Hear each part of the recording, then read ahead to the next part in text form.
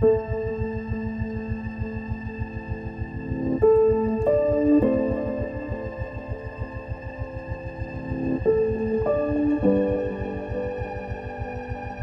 to Level with Emily Reese. This is music by Sarah Schachner for Call of Duty Infinite Warfare.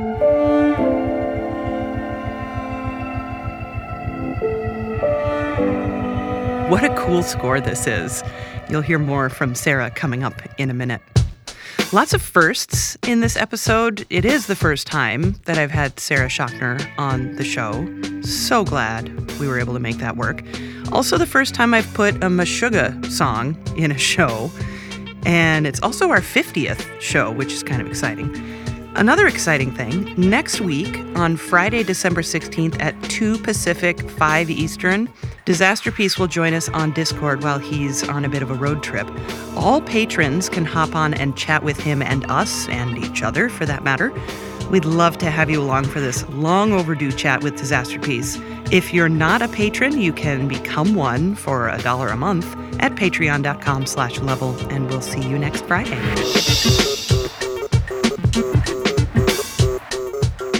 So there's this invaluable website called Icy Veins. And if you have ever played any games that Blizzard makes, like World of Warcraft or Diablo, Hearthstone, Heroes of the Storm, you've likely stumbled across Icy Veins, or you already have it bookmarked on all your devices.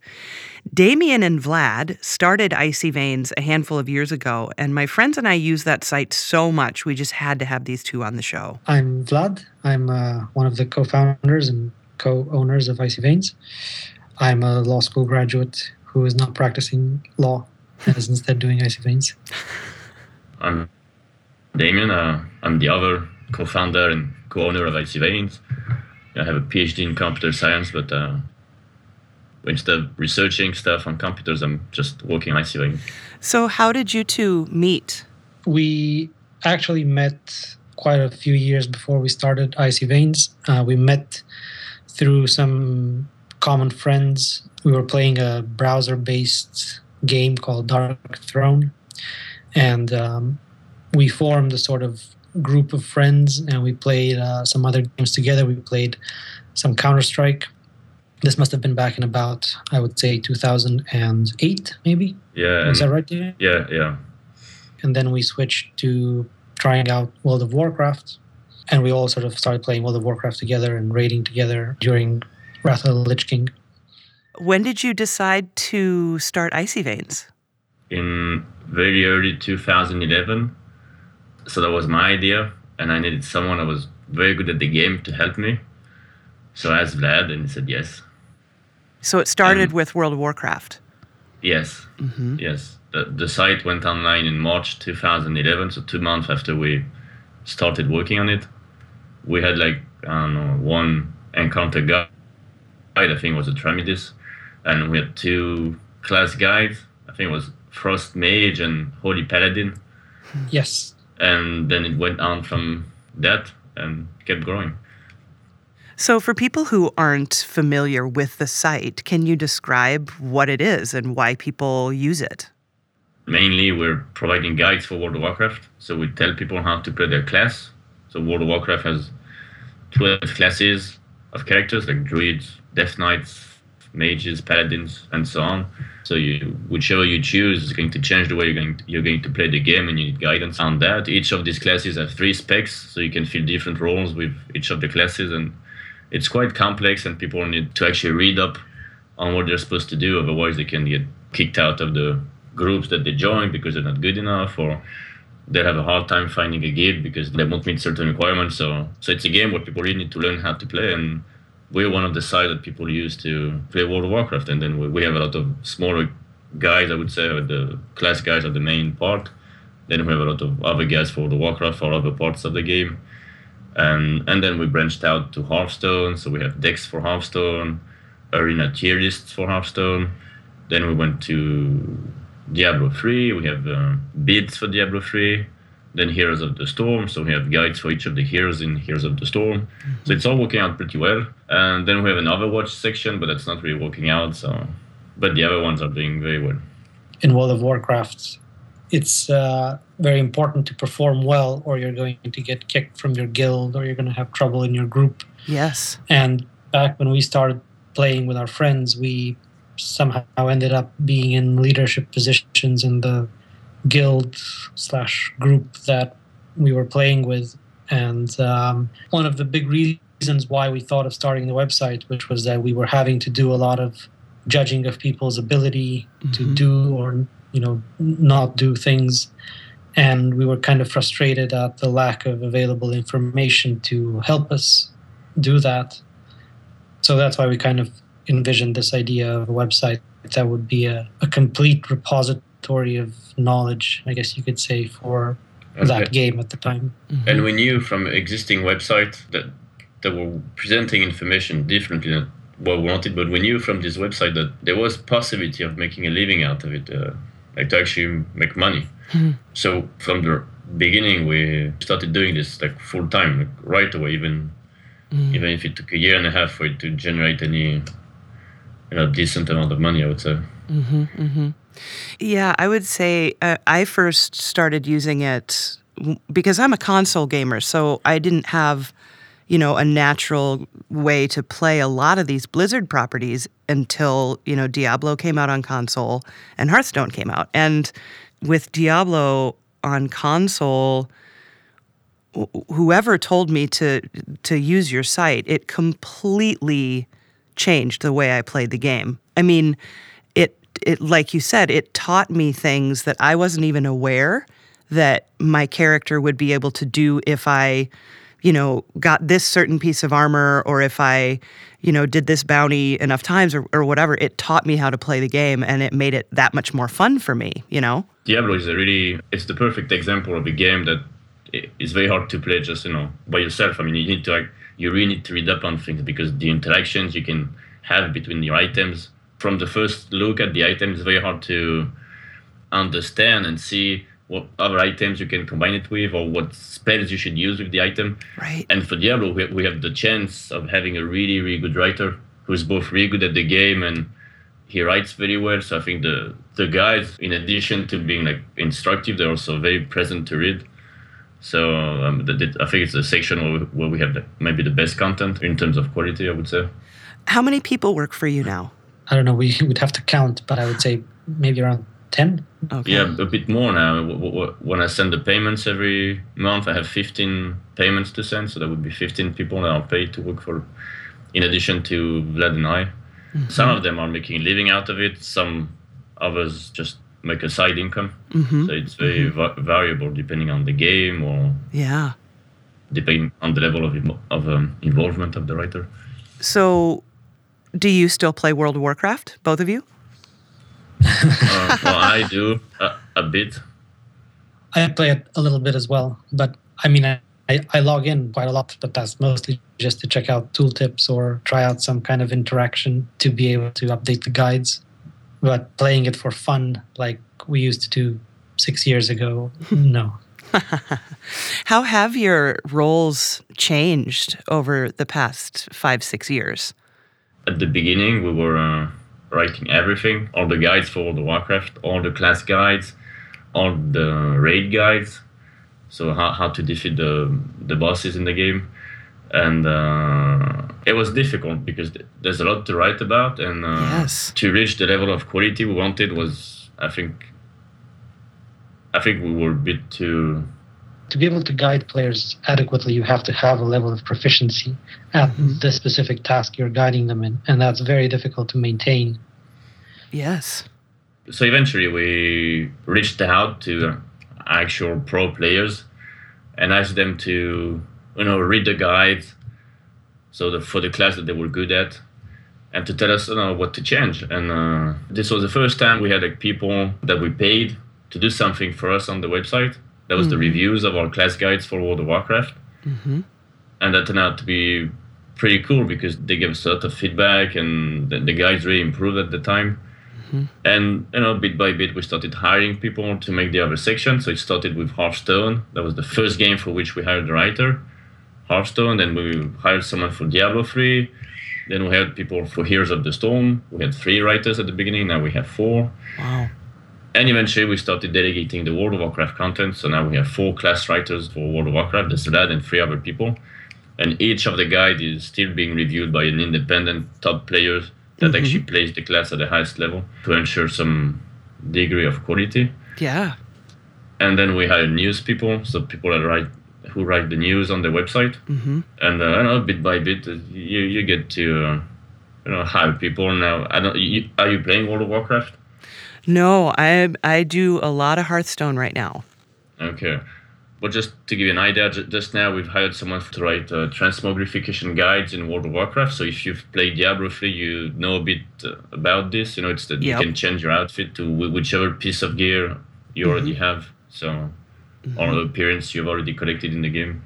So we have someone that is going to work on the site on this particular topic. For me, I don't write on the site anymore, so I'm only doing a supervising job, I would say, and I'm doing all the technical work on the site. Vlad is still writing the class guides. He's also reviewing a lot of content that goes online on Icy Veins. In the next few years, a few months, he's going to continue moving to a more managerial work, I guess. I would say that's been a big change over the last, 3 years especially. We've shifted a lot more towards a managerial position. A great part of our time is now spent just talking to our various, I would call them employees, but it's not strictly true, and just coordinating with them or doing this kind of stuff. So do you too play Hearthstone? I do, a lot. Do ya? Yeah, I always have it in the background somewhere. I play a lot while working, thinking that, I can just play every minute and a half or something. Yes. I have to do a move, but I always end up, spending more time thinking about my moves. And, being preoccupied with something else on the laptop at the same time. I just keep losing, but I still like the game. What class do you like to play?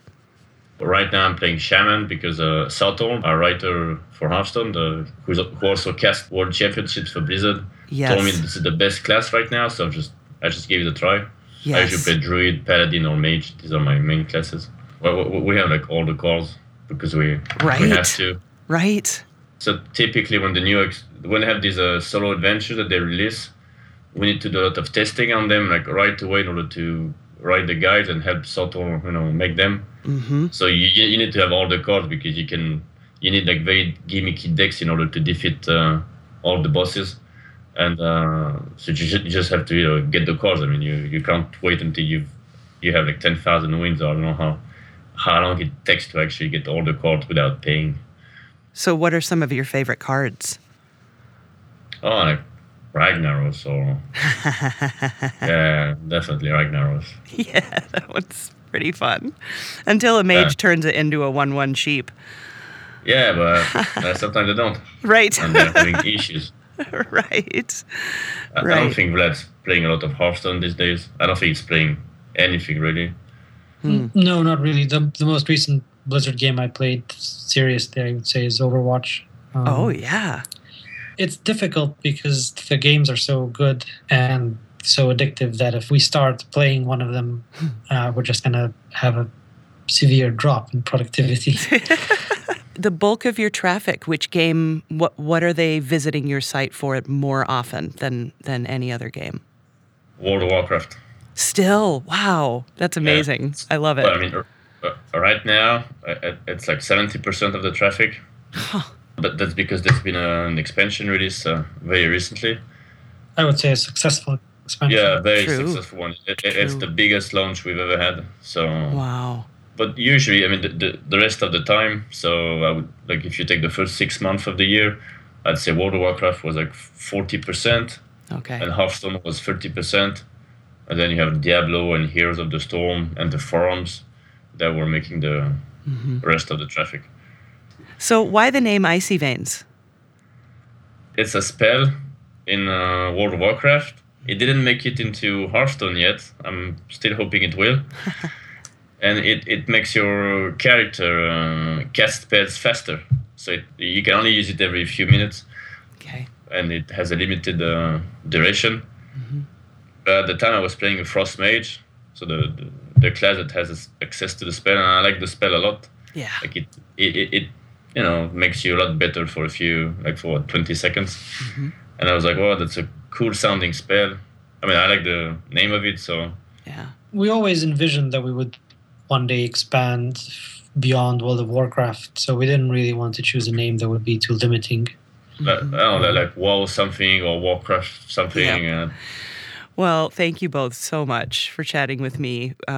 Such a big fan and love that this exists. It's such a great resource just for people who want to learn more about the games and learn new ways to play them. And I just am so glad you're doing what you're doing. Well, thank you for having us.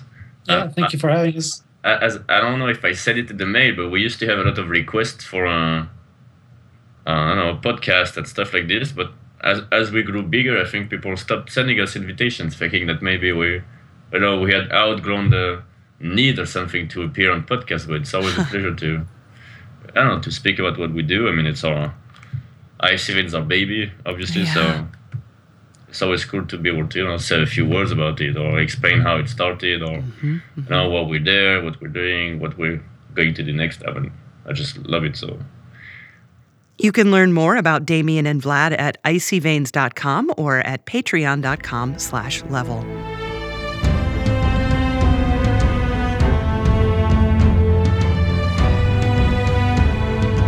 Sarah Schachner scored the newest Call of Duty called Infinite Warfare, and this iteration of Call of Duty has some significant changes, and Sarah got to make a lot of cool music for this game.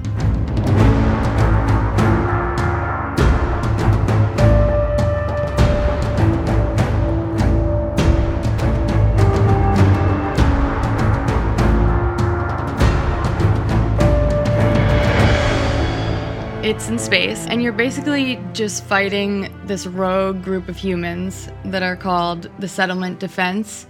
They're trying to take over the solar system using violence, oppression, and it's a classic good versus evil story. But what's different is that this is the first time in Call of Duty where you're the commander, the captain, and you are making the decisions for the crew. Oh, yeah. Yeah, it's pretty cool because usually you're just kind of like this faceless soldier in the background that just orders are just getting barked at and you just follow. So it's really cool to finally be like the leader. And so you spend a lot of time on your main ship, which is called the Retribution.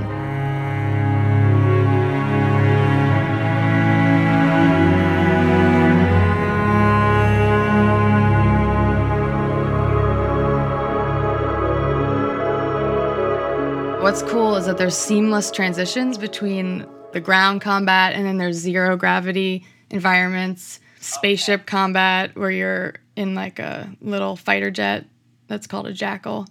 So there's a lot of different types of combat. You mean there's like no loading screen between those transitions? You just get to go and move. Oh, that's really cool. Yeah, it's really, really cool. It's just completely seamless.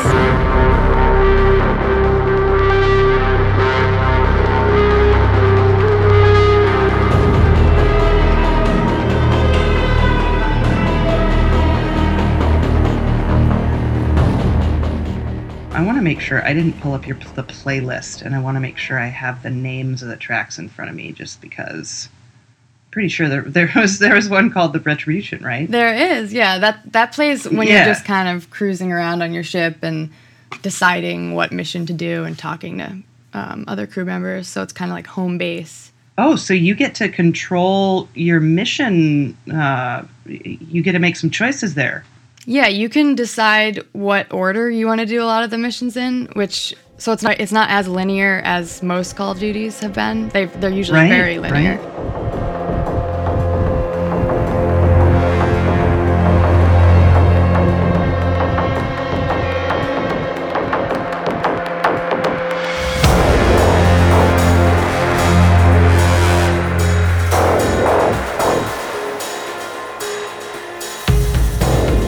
So given all of this, the setting being in space and also, where there is gravity and such, tell me a little bit about how you came up with themes and kind of what was talked about initially in terms of the direction of the music. From the very start, before I even had the project, on just initial meetings, they were really clear on these two main story themes, and one was the weight of leadership, the burdens and sacrifices one has to make in war, and then the loneliness and isolation that you'd feel in space. Those were really the key points that they wanted the main themes and just the score to capture those themes. They weren't really specific about instrumentation, but they liked the combination of synths and strings that I had done in my past work, and they wanted something that had more of an intimate sound than the huge orchestral sound they've done in the past. But they were pretty open. So for the main theme, which is Anthropic Universe, I think some people think Infinite Warfare is the theme, but that's just a secondary theme. But the main theme is Anthropic Universe, and I just really wanted something that was really simple that could capture both of those emotional themes with one melody, really. So it really is just those 6 piano notes.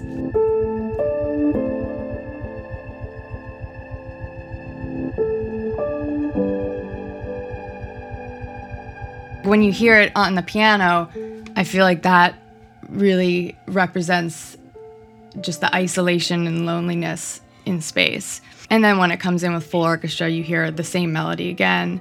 That speaks more to the weight of leadership and the emotional burdens of making those hard choices for the greater good.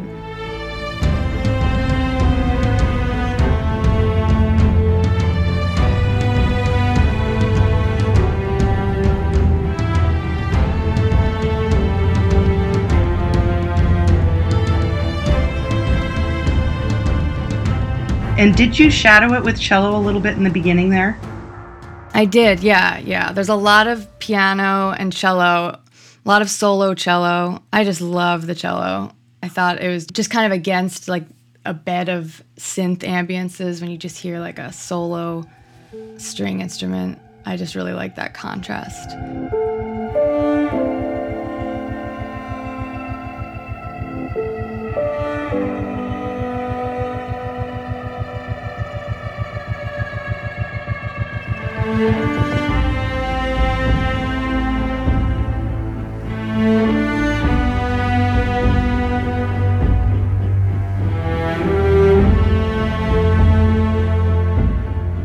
So who did you work with, soloist-wise and things like that? We used the Nashville Orchestra.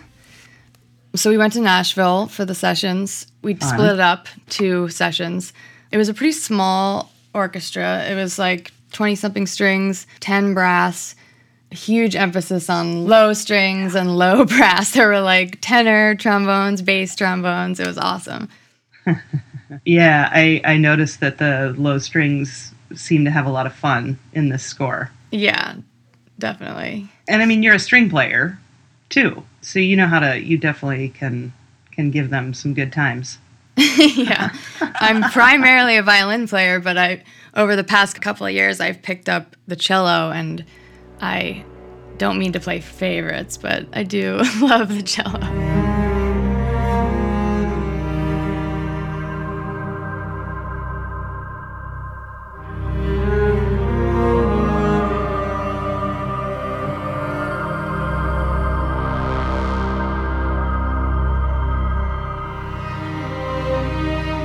I was curious about the recording sessions, and I just, when I was thinking about this, I was a little surprised. I've never really thought about this before. So you get to be the first time I've ever asked this question, is that during the recording sessions, I'm curious how much you're thinking ahead to the things you'll add later, or if that's something that comes just after the process and you're just focused on the session when you're at the session. You know what I'm asking?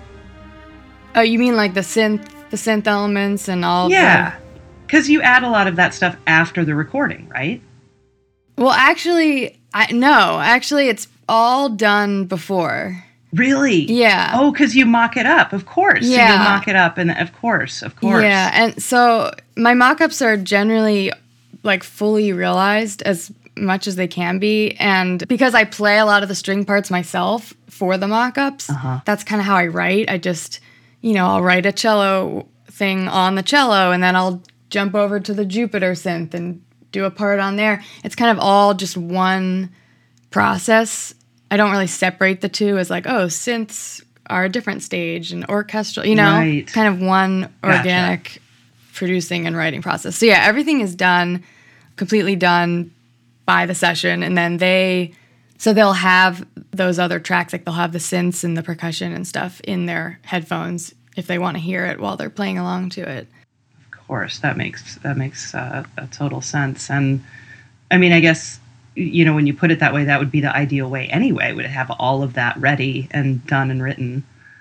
Yeah, I mean, maybe I could maybe see like a different type of score that it might work the other way. But for this score in particular, I almost wanted the synths to be another section in the orchestra. So it's kind of like, in some tracks, the orchestra is playing the main part and synths are kind of just in the background. And then like a track like Faulty Wiring, I mean, that track is just like nonstop modular synth, and the orchestra just plays a very background supporting role.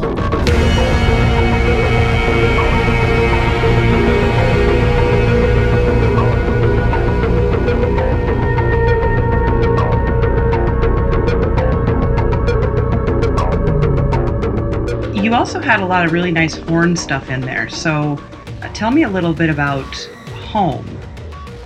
So that's really the only moment of peace you really get before just all hell breaks loose. And that track really just represents your connection to home, the Earth, your home planet, and just the emotional ties you have to it, and why you're in this war at all is to save your home.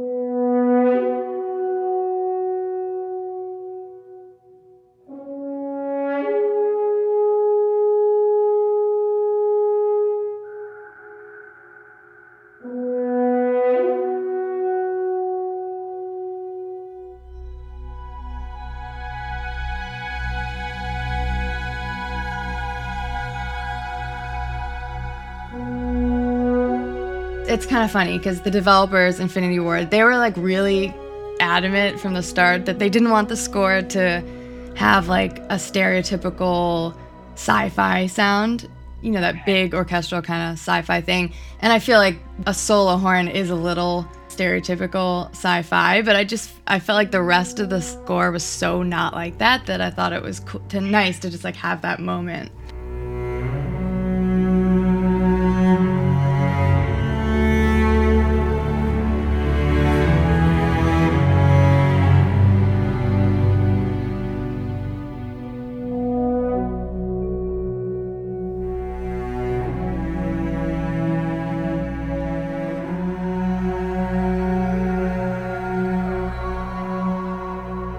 The opening of Rally Point kind of reminded me of that piece, and I'm wondering if that was just me overthinking it or if that was intentional. Well, now that you say that, and now that I'm like thinking of it back, it does, you're right, it does kind of follow that like same melodic shape.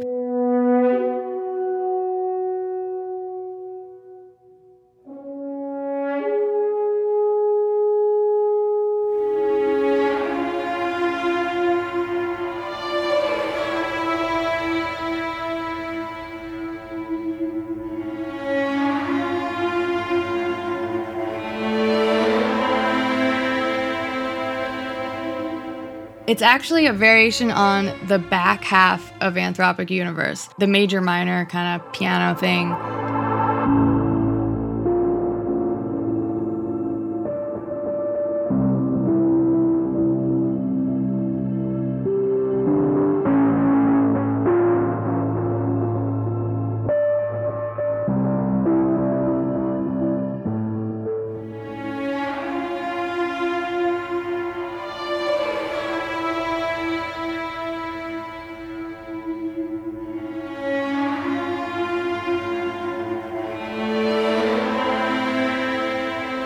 It's like a less pensive, more energized version of that to just like rally you up to go kill a bunch of bad guys.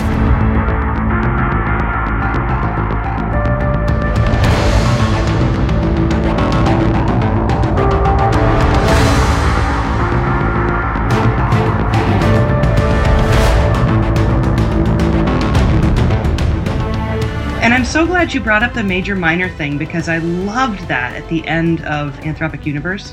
Thanks. Yeah. Yeah, I just thought that was really effective. So tell me a little bit about that. I mean, I just have a thing for that, for like the switching between major and minor. It just never gets old to me. It can be beautiful, but then it always has this underlying unsettling feeling to it, which I thought was fitting for the main theme. And it's cool because for that part, I don't want to give any spoilers to the story, but they use it at a point in the game that is a really special moment when you're kind of floating around in space. So it was cool.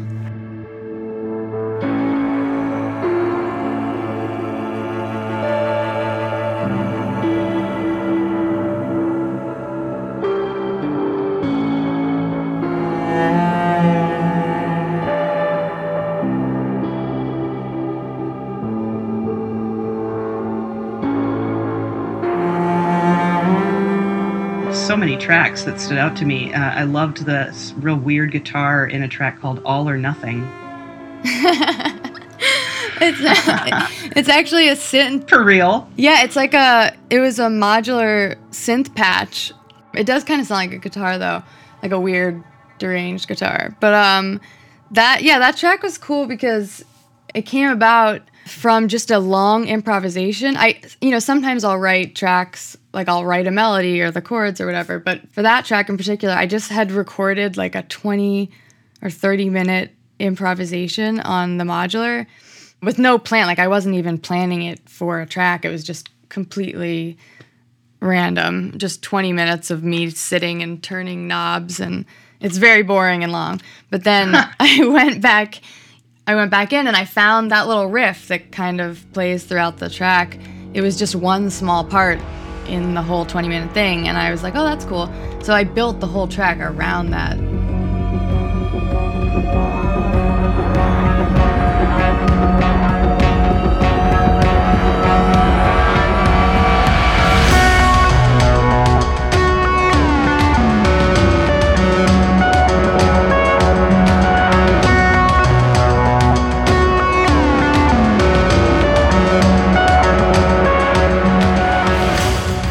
Come back to some of these tracks in a minute, but since I've never had the pleasure of having you on, I would love to hear a little bit about how you got into composing music and being such a synthy gearhead type.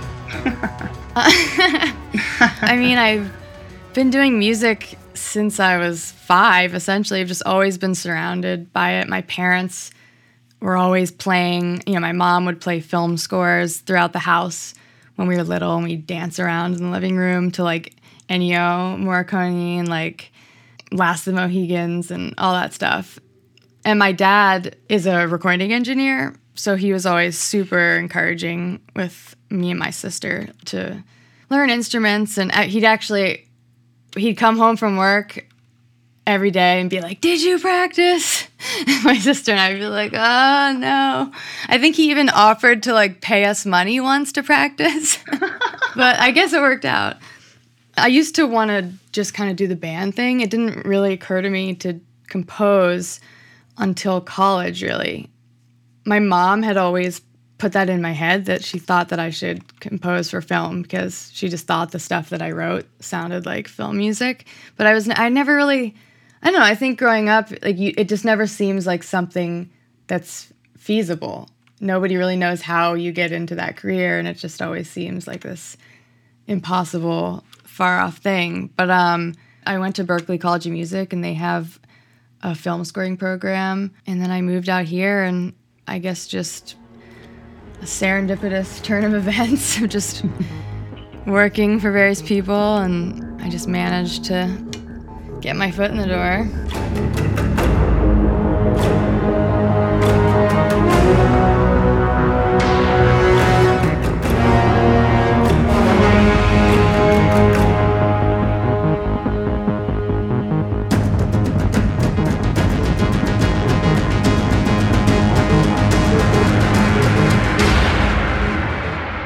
And you're quite the gamer yourself, right? I mean, I've never really considered myself a gamer. Like, I grew up with playing Sega and Nintendo 64, and I was obsessed with the GoldenEye 007 game. I think that was where my love for like first-person shooters started with that game. But I mean, and I played in college and stuff. I played Halo and Call of Duty in college, but I don't know. I've just never, like, music has always been such an obsession that, I don't know, I never really thought of myself as a gamer. But I do enjoy playing them. I mean, I just can imagine, like, playing Call of Duty 4, years ago or whatever, and then suddenly in 2016 you've scored Infinite Warfare. I mean... yeah, it's kind of insane. It definitely, like, scoring a game that you yourself are a fan of and play is really special.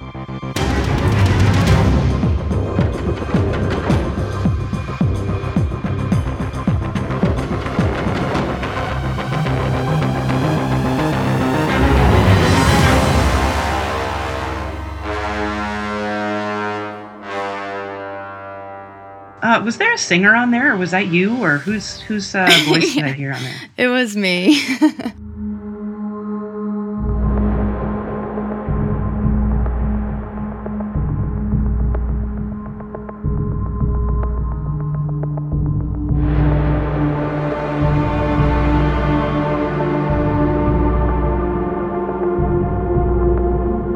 It must be so fun to be able to add things like that. Yeah, it is fun. I mean, I will use anything that makes a sound. Like if I can't find a sound, sometimes I just like wander around my house. I'm like, oh, this metal pot looks like it might make a cool sound. I've talked about this before, but on Infinite Warfare, a lot of the percussion is like weird metallic objects, and I have these tin whales that my parents got me. They're just like decorative recycled tin whales, and they're like a main sound for like all the clickety metal stuff comes from those whales. Because you definitely bring the funk. I mean, there's some funky stuff in here.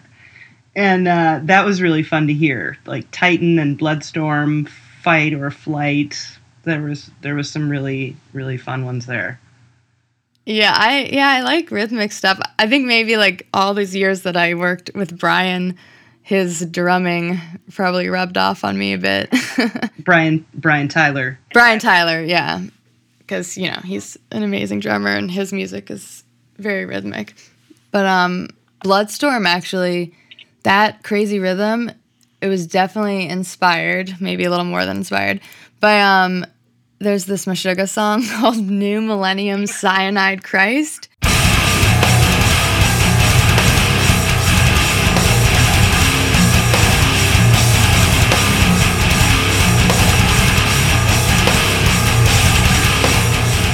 I like took a piece of their rhythm. You'll probably recognize it if you listen to that song, but theirs is like way faster, and it's in 23/16, some insane meter. But I kind of like took a little piece of the rhythm and then just extrapolated upon it in a completely different context.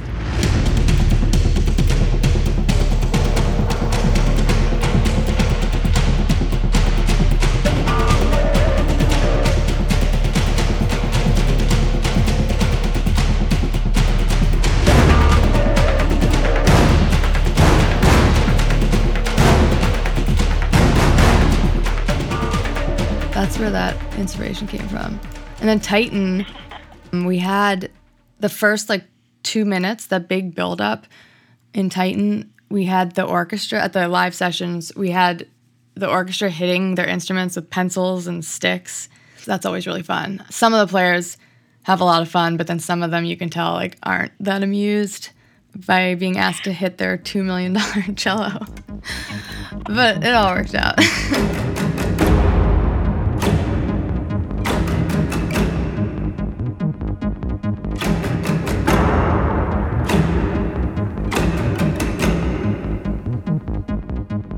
Is Afterlife a bonus track? I can't remember. It is a bonus track. Just in that it's not on the vinyl, but it's on the iTunes. Okay. And that was for zombie mode. Yes, nice. Because Afterlife is amazing. So tell me about how you made that track. So, yeah, that track, it's if you die in zombie mode, you go into this kind of 80s arcade afterlife heaven thing, and it's just this deranged carnival arcade vibe that plays. I did sample some for sound sources. Like I sampled, I think that organ, there's a weird organ in there. I sampled off of somewhere, I don't even remember. But then there's this app, this iPad app that's just amazing. I almost don't want to talk about it because then everyone will know. But it's like $10 or something. It's so good. You can sample anything, any sound, anything from anywhere, and then it just gives you endless ways to mangle it, and you can just create something totally new with any sound source at all. It's really helpful. So yeah, I think some of the stuff came from sampling with that app, and then I played guitar and sang the weird circus choir. It's kind of like a Danny Elfman vibe. Yeah, is what they were looking for zombies.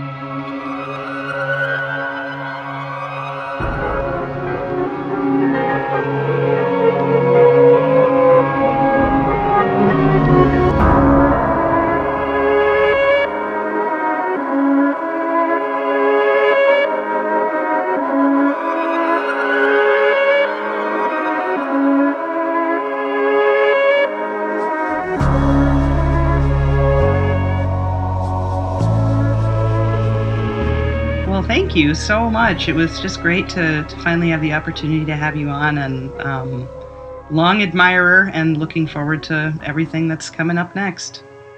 Thank you. It was great. Thank you for having me.